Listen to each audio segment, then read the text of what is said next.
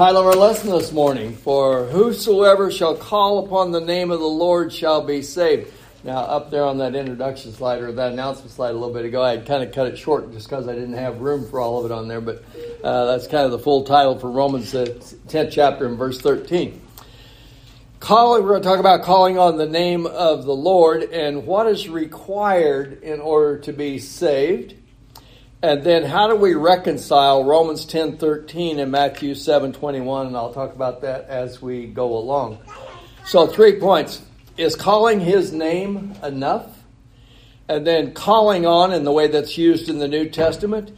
And then we'll look at some examples of those calling on the name of the Lord in order to be saved. Now, some people might hear this and they might think, well, that's kind of a basic introductory type of lesson, isn't it? You know, what does it take in order to be saved? Well, yes, that's part of it. But I'll tell you the other part of that. Romans 10 and verse 13 is written to those who are already Christians. So Paul is explaining something there that they need to understand, that we need to understand also. So everybody agrees that Romans is one of the more doctrinal letters that are written in the New Testament. And it takes a great deal of study, a great deal of reading to really grasp it and to understand it and to fully appreciate all that Paul is saying there. So I would encourage you, read it. Read it again. And then read it again. And when you think you know it, read it again. And then you'll see how it kind of starts to fall naturally into sections. Paul is talking about a system of faith versus a system of law. And so that needs to be appreciated. But another thing that needs to be appreciated from the book of Romans is Paul talks about the basis for our salvation and then conditions for salvation. And that needs to be understood also.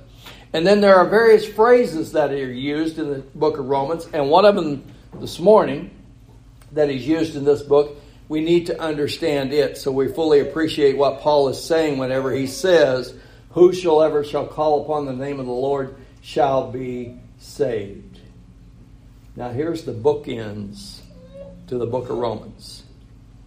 It's chapter 1 and verse 5 and chapter 16 and verse 26. I'm going to read them to you. These are the bookends to the book of Romans. Romans chapter 1 and verse 5. Through him we have received grace and apostleship for obedience to the faith among all nations for his name. Obedience to the faith. There's a system of faith that is revealed in the book of Romans. Chapter 16 and verse 26, as Paul is closing this letter, he says, by the prophetic scriptures made known to all nations, according to the commandment of the everlasting God, for obedience to the faith. Now, sometimes people read that and they say, obedience to the faith. We as human beings have a tendency to kind of push back whenever we read words like obey, obedience. That's what Edwin talked about this morning in Romans chapter 1, 24 through 32. And they rejected God, and they were pushing back against that authority. So let me give you another way to take a look at that based upon what is taught within the book of Romans before we jump right into our main points. Apply it like this, or think about it like this. When he says obedience to the faith, think this. Paul is saying, take this and apply it to your life. Think about it like that. What I'm giving you, just take this. It's free. Take it and apply it to your life. Now let me give you an illustration to go along with that. Used to be a lot of malls around, but there are still malls around various places. You go strolling through the mall and they will have these various little kiosks set up, And sometimes there'll be cosmetics and these kind of things. And sometimes there'll be these ladies there. And as ladies walk by, men too sometimes, they'll come walking by and they'll go, can I show you something? Can I show you something? And you go over there and talk to them. And the ladies go over there and talk to them. And they want to show you this like beauty cream. And they show you these before and they show you these after pictures. Now, in essence, what they're just now saying to you is, you need this. They're not that rude, but they're saying, look at this beauty cream. See what it did for this person? If you apply this, and then they show you that after picture, right? Oh, wow, all those wrinkles are gone, and that cracked skin is gone, and that dry skin. See how messed up? In other words, that's the way you look. Look at this mirror. Look in the mirror right here. Put this on every day, every night. And then later, you'll look like this. You know what that is? That's the book of Romans. Chapters 1 through 3, Paul's saying, look in the mirror. You think that's messed up? That's you. Now, chapters 4 through 11, here's the solution. Here's the cream. Here's the salve. Here's the balm. Apply this. Chapter 12 through 16, this is the way your life will look afterwards. Can you see that? Now, if you think that's just kind of a silly illustration that I came up with, it's based upon Jeremiah, the 8th chapter. Because the Lord asked, is there no balm in Gilead? That word balm means healing medicine, healing cream. And he's saying, is there none? And what he's saying through Jeremiah is, there is. The problem is, you just haven't taken it and applied it. That's what he's saying. So now then, when we come to the book of Romans, that's what Paul is doing. He's saying, this is the situation. Take this and apply it, and then this is the way it will turn out. So Romans 10 and verse 13, it's actually in the midst of that application. That's where that verse comes in. So I want you to keep in mind as we take a look at this morning. I'm going to start off reading from the book of Acts because that's where this phrase is used in the New Testament. Peter uses it on the day of Pentecost. And he actually quotes from Joel from the Old Testament. And Joel's looking forward to a time in the future. And he's talking about those who call upon the name of the Lord. And in Acts chapter 2, if you back up and read the entirety of the chapter, or as Peter begins to preach, he said, this is that which was spoken by the prophet Joel. So in other words, this was prophesied a long time ago. What's happening here today on the day of Pentecost is the fulfillment of what Joel said in Joel chapter 2. And then down in verse 21, Acts chapter 2, at about verse 21, he says, and it shall come to pass that whoever calls on the name of the Lord shall be saved. Joel's pointing forward. There's going to come a time, and whosoever calls on the name of the Lord shall be saved. Now, don't jump too far ahead. Don't get ahead of me. Just think about what he just said. Whosoever shall call upon the name of the Lord shall be saved. Peter quotes it. Paul quotes it. And so some people will go, well, that settles it, right? Because there's an apostle on the day of Pentecost. There's an apostle later. He writes it. So that settles it. All you have to do in order to be saved is just call upon the name of the Lord. And it says they'll be saved. You know what the problem is with that? It's Jesus. It's Jesus. Because what Jesus said. Not everyone who calls me Lord, Lord shall enter into the kingdom of heaven, but he who does the will of my Father which is in heaven. And so now they're kind of like, oh, wait a minute. We got the letters in red, and then we got the letters that are written by apostles. So which ones do we take? Well, they're all important, aren't they? So instead of picking and choosing, going, oh, well, I'll go with Peter and Paul, and I'm going to not go with Jesus. And then somebody says, well, I'm going with Jesus, but I'm not going to listen to Peter. That's not the way to approach it. Whenever you come to the Scriptures, when you come to the truth, keep this in mind. Truth never contradicts itself. So you've got to figure out, how does that fit together? How do we reconcile Romans 10 and verse 13 and Acts 2:21 and Joel with what Jesus said in the Sermon on the Mount?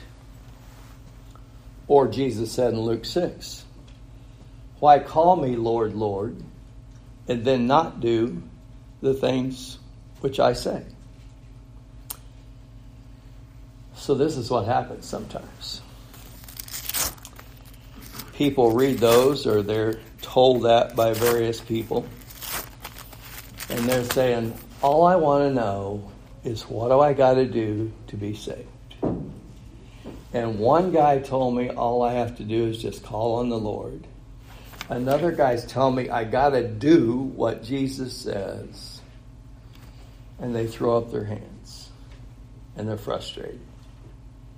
And sometimes people just say, if it's that confusing, I don't know if I want any part of it.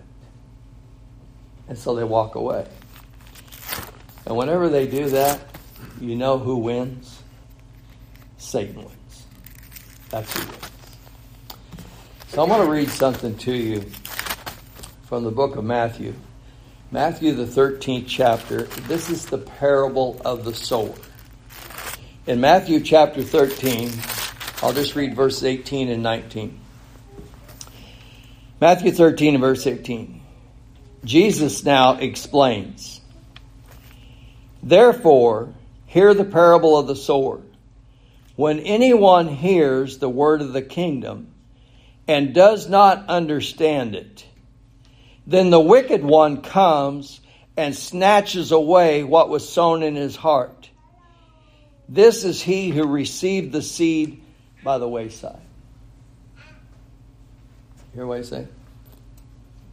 Jesus is saying, sometimes people will hear the word and they don't understand it. But instead of taking the time to dig in, Satan comes along, he's whispering in your ear, don't worry about it. You don't need all that confusion. And he snatches it away. And then they never know. And guess who wins?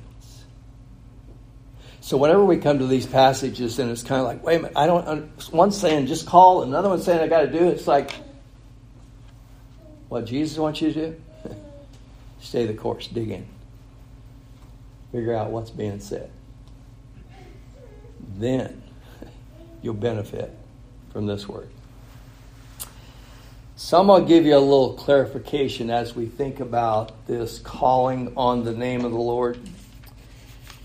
And we've got to keep in mind that whenever it talks about calling on the name of the Lord, and we'll see, that it means more, and that's what Jesus is saying. It means more than just saying, Lord, Lord, save me. Okay. Even in our modern day vernacular, we understand that calling on someone means more than just calling their name. A number of years ago, my mother, before she passed away, was in long-term care for a while. There was a doctor that would come by in the evenings, and I got to know him fairly well because I spent a lot of time there, and he came most every day. And he would tell me, I've got so many patients to call on. I never did hear him just walk into my mom's room and go, Doris, Doris. But he would come in and he might check the charts and he might examine her and he might talk to the on-duty nurse and so forth. And then he might prescribe other medicines or some other kind of treatment. And he called on her. And he would call on other patience. So I understood when he said, I have to call on patience. He was not just calling their name. Now back it up just a little bit further, okay? Let's go back to the early 20th century, maybe late 19th century. Did you ever hear the phrase used when a young man was interested in a young lady and he would call on her? I don't think they just pulled up in front of their house and yelled, "Hey, Lucy." That meant he was going to see her, take her out on a date. He was calling on her. And so we understand whenever it says call on, that there's more than just saying their name that is involved in all that. So just simply calling that name is not enough. Okay, that's just point number one. Calling on as it's used in the New Testament. Back to the book of Acts, in Acts chapter 25 and about verse 11 there. It's talking about the Apostle Paul, and most of us that we studied through the book of Acts not long ago, we recall that at the end of the third missionary journey, the Apostle Paul returned unto Jerusalem in Acts chapter 21. And then there were some that were charging him that he had taken a Greek into the temple and so forth, and there was a riot that broke out, and he ends up getting arrested, right? And so they hold Paul for an extended period of time. And then because there was a threat on his life, he ends up getting transferred down to Caesarea. Remember all that? And then Paul sits in Caesarea for 2 years. And he realizes, I'm not getting anywhere with these local authorities. And so in Acts chapter 25 and verse 11,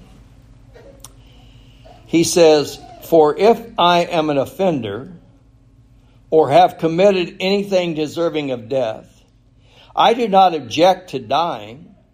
But if there is nothing in these things of which these men accuse me, no one can deliver me to them. I appeal to Caesar." That word appeal, that's the exact same word, Greek word, that is used in Acts chapter 2 and verse 21 and in Romans 10 and verse 13. Paul says, I call on Caesar. You see that? So, does anybody think that Paul was going to sit there in jail in Caesarea and just yell, "Caesar, Caesar"? And all of a sudden he's going to be saved? No. What Paul is saying, I appeal, I call on Caesar in accordance with Caesar's authority and the laws that are under his dominion. I make my call, I make my appeal. And so what happened after that? They said, okay. And so the Roman soldiers were assigned to him. He got on a ship. He sailed for Rome. He got there. And then he remained 2 more years under house arrest before he ever got to see Caesar. Can we see that? So when he appealed to, whenever he called on Caesar, he recognized, now I will have to submit to whatever goes along with that. And that's what he did. And then eventually, he got his case heard. And he got released. So we know it's more. In the New Testament, I'll show you some others, that it's more than just saying the name. So Paul says, I appeal to, I call upon Caesar. One commentator put it like this. In appealing to Caesar, he was claiming the right of a Roman citizen to have his case judged by Caesar. He was asking that his case be transferred to Caesar's court and Caesar hear it and pass judgment on his case. In so doing, he indicated he was resting his case on Caesar's judgment. But in order for that to be done, Paul had to submit what was ever necessary for that to take place. I'll have to do whatever's necessary if I appeal to Caesar. Another writer said, that, in a nutshell, is what calling on the Lord involves. Submitting to, obedience, to appeal, to call on His name. He said that's what Paul did. It's not just verbal, but it's a petition, and then you're willingly going to submit. So Paul did that. But now I give you another reference from the book of Acts. Because Paul makes an appeal, but on another occasion, Paul is pursuing those who are calling on the Lord. Acts chapter 9, verse 1. Then Saul, previous to him being converted, then Saul, still breathing threats and murder against the disciples of the Lord, went to the high priest, and he asked letters from him to the synagogues of Damascus, so that if he found any who were of the way, whether men or women, he might bring them bound to Jerusalem. So Saul, Paul, he's a Pharisee. He's a Jew. He is opposed to those who would follow after Jesus Christ. And he says he's going to go looking for any of those who are in the way. The way described Christianity at that time. That's what they first said about him. Well, they are of the way. They're following after Jesus Christ. So he gets authority from the high priest. I want to go to Damascus, and I want to pursue them, men, women, whoever it is, and I want to bring them bound back here. I want them to stand trial.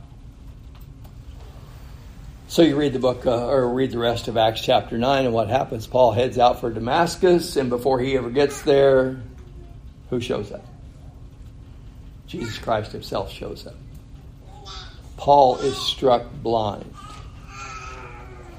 And then he hears a voice.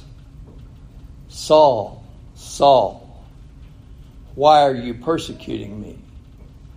And he says, who art thou, Lord? And he says, I am Jesus, whom you are persecuting. And then Saul responds and says, what would you have me do, Lord? So now I want to read to you. Acts chapter 9, beginning at verse 11. So the Lord said to him, arise and go to the street called Straight.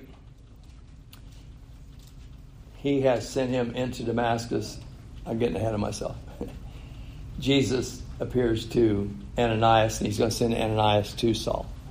Okay. So the Lord said to him, arise and go to the street called Straight, and inquire at the house of Judas for one called Saul of Tarsus. For behold, he is praying. He's been there 3 days. And in a vision, he has seen a man named Ananias coming in and putting his hand on him so that he might receive his sight. Then Ananias answered, Lord, I have heard from many about this man, how much harm he has done to your saints in Jerusalem. And here he has authority from the chief priest to bind all who call on your name. See what I think? All who call on your name. What do you think is being insinuated? Do you think they've just gathered together in Damascus someplace and they're all standing around going, Lord, Lord? Or is he saying, these are the ones who are Christians. These are the ones who are in the way. And they are following after Jesus Christ. And when Saul goes to Damascus, that's who he's looking for. And then Ananias says, we've heard about this guy. He's been after those back in Jerusalem. And he's after all those who call on your name. Those who are following after you. Those who are disciples of yours. So calling on the name is more than just initially appealing to the Lord. It's also continuing to follow after the Lord. Okay. Old Testament, once again, the book of Zephaniah. Zephaniah chapter 3 and verse 9. Looking forward to that period of time, just like Joel was talking about in the future.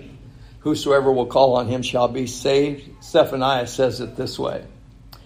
For then I will restore to the peoples a pure language, that they all may call on the name of the Lord to serve him with one accord. See what Zephaniah says? So you put those passages together. Is there an appeal there for salvation? Yeah. But is it also that they are going to follow after, serve him? Yes, it is, when you put those things together. So when you take a look at Joel chapter 2, when you take a look at Acts chapter 2 and verse 21, when you take a look at Romans 10 and verse 13, and whosoever shall call on the name of the Lord shall be saved, does that help you to understand Matthew 7 and verse 21?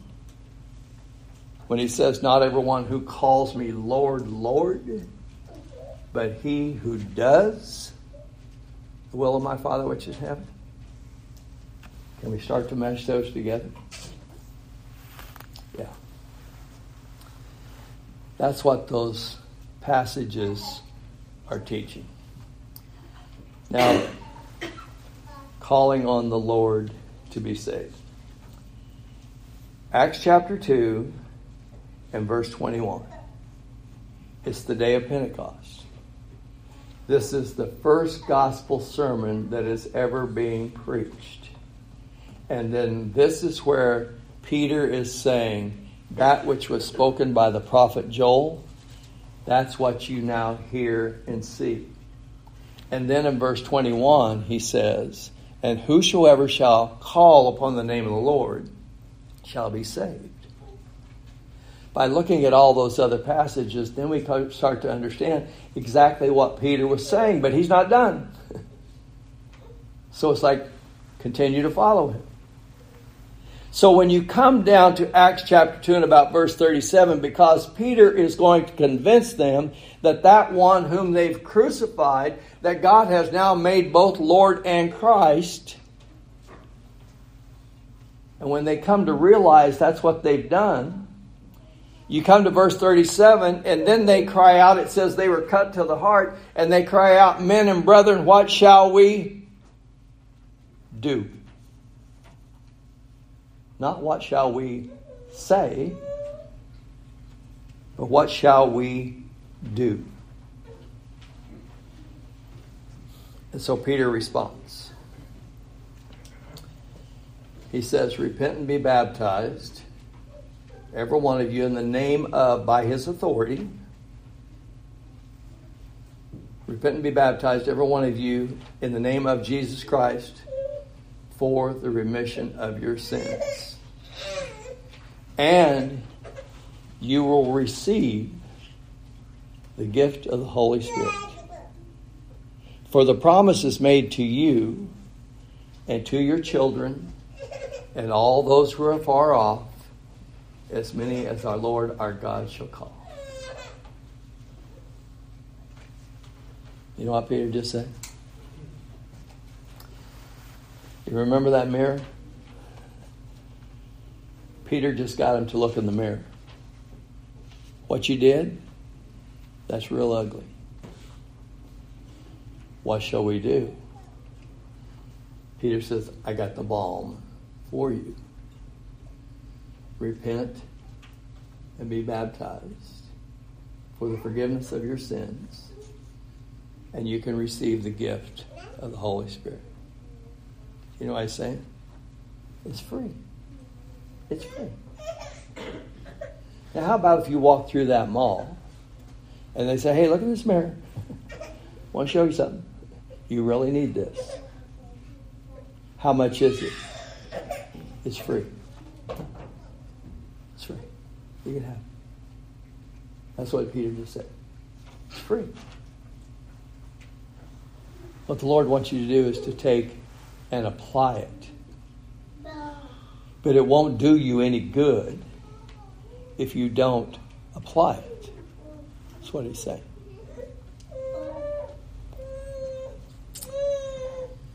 I want you to notice verse 40 through 41 now. Acts chapter 2 and verse 40 through 41. So when they ask, Peter responds. Verse 40. And with many other words, he testified and he exhorted them, saying, be saved from this perverse generation. Then those who gladly received his word were baptized, and that day about 3,000 souls were added unto them. You know what that says? Those who received, those who believed what he said. He said, we'll do that. We'll apply that. But I want you to notice verse 40, because I'm reading from the New King James Version. It says, and with many other words, he testified and exhorted them, saying, be saved from this perverse generation. Does anybody have, I'm not asking you to read it, I'm just saying. Anybody got the New King, or anybody got the King James Version? Any of you have the New Revised Standard Version? Do any of you have the NIV version? Do any of you have the ESV version? Because if you do, you'll notice the difference in verse 40. The New King James Version says, be saved from this perverse generation. All those other translations say, save yourselves from this corrupt generation. You know what Peter's saying? You got to take it and you've got to apply it. And if you do, that's how you save yourself. Because you took the remedy and you made application of it. It's being given to you free. All you have to do is just simply apply it. So now, I'm going to move to the book of Romans. Romans chapter 10 and verse 13 is where we based our title for the lesson. I'm going to read to you from Romans chapter 11 and now this time, or Romans chapter 10, Romans chapter 10 beginning at verse 11 and read all the way down through verse 15. Romans chapter 10 beginning, Romans chapter, I keep turning to chapter 11. It's chapter 10, I promise. It's Romans chapter 10 beginning at verse 11. For the scripture says, whoever believes on him will not be put to shame. For there is no distinction between Jew and Greek, for the same Lord over all is rich to all who call upon him. For whoever calls on the name of the Lord shall be saved. Now watch what he says in verse 14 and 15. How then shall they call on him in whom they have not believed? And how shall they believe in him of whom they have not heard? And how shall they hear without a preacher? And how shall they preach unless they are sent? As it is written, how beautiful are the feet of those who preach the gospel of peace, who bring glad tidings of good things. Now you take that, kind of ask yourself, Paul asks a bunch of rhetorical questions, doesn't he? And so what's the point that he's making? When I was at Park Hill South, the class right next to me was a beginning engineering class. And I used to talk to that instructor in there from time to time, and they would talk about reverse engineering. It's where you take something that's already made and you basically take it apart. It's like reverse engineering. Do that with what Paul says here in verses 15 back through verse 13. And you get the point of what he's saying. So in verse 15, he says, how beautiful are the feet of those who preach the gospel of peace. That's the end. The product's all put together. And he said that's a beautiful thing when that good news is preached. But now then back up. Verse 15, and how shall they preach unless they are sent? Well, who first preached that in Acts chapter 2? That's an apostle. You know what that means? That's one who is sent. Why did he preach that good news? Because he was sent. Verse 14. And how shall they hear without a preacher? Well, now they've got one, don't they? And how shall they believe in him of whom they have not heard? Well, guess what? Now they've heard, haven't they?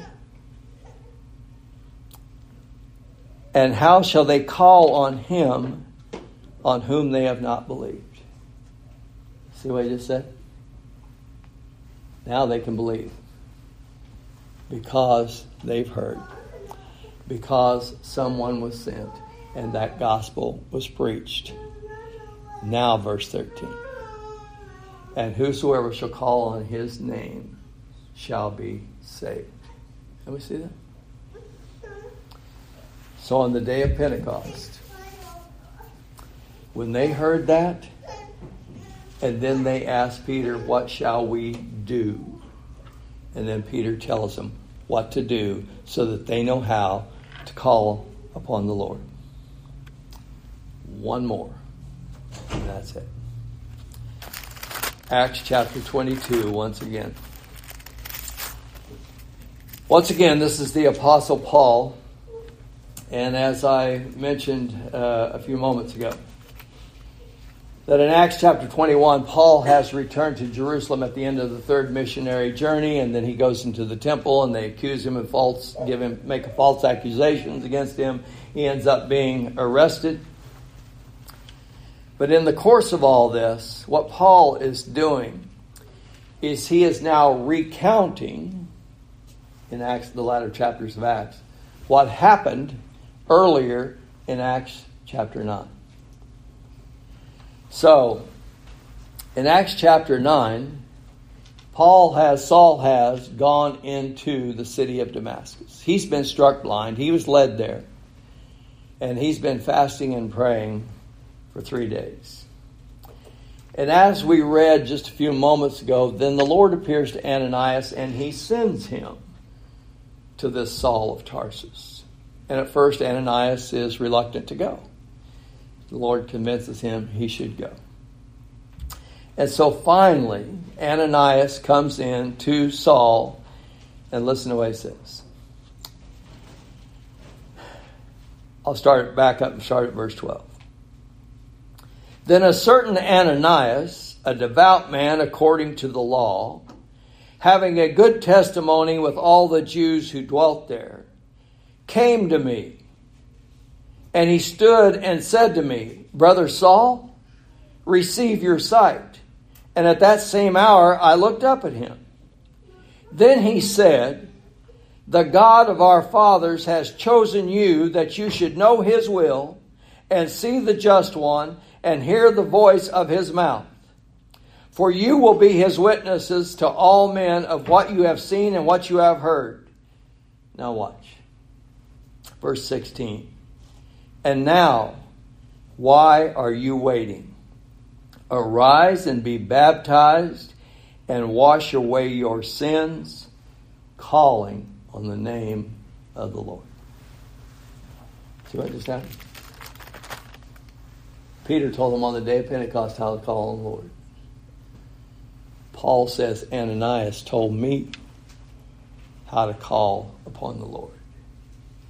So when Paul writes to the church at Rome, he's writing to those who are already Christians, but he's explaining, this was prophesied, this was foretold, this is the way it was supposed to unfold. And whosoever shall call upon the name of the Lord shall be saved. But when we put all these passages together, then we understand exactly how that fits. How does Acts 2:21 and Romans 10 and verse 13 fit together with Matthew 7 and verse 21? Not everyone who calls me Lord, Lord, that's not enough. But he who does the will of my Father, which is in heaven. So as you take a look at that, that's how we call. That's how we appeal. That's how we apply the balm of Gilead. Essentially is what Jeremiah was telling us. Calling on the name of the Lord. Submit to him in all that he says for salvation and for service. And then there's one other passage that we understand because of that. That's Hebrews 5 and verse 9. He has become the author of salvation to all those who obey him. Can we see that? So Paul starts in Romans chapter 1 and verse 5, and he concludes in Romans 16 and verse 26. Obedience to the faith. Can we see that? I'm going to extend the invitation now to any and all that are here. If you've never rendered obedience unto the gospel of Jesus Christ, it was Jesus himself that said, he that believes and is baptized shall be saved. If we can help you in any way, you let us know while together we stand, while we sing.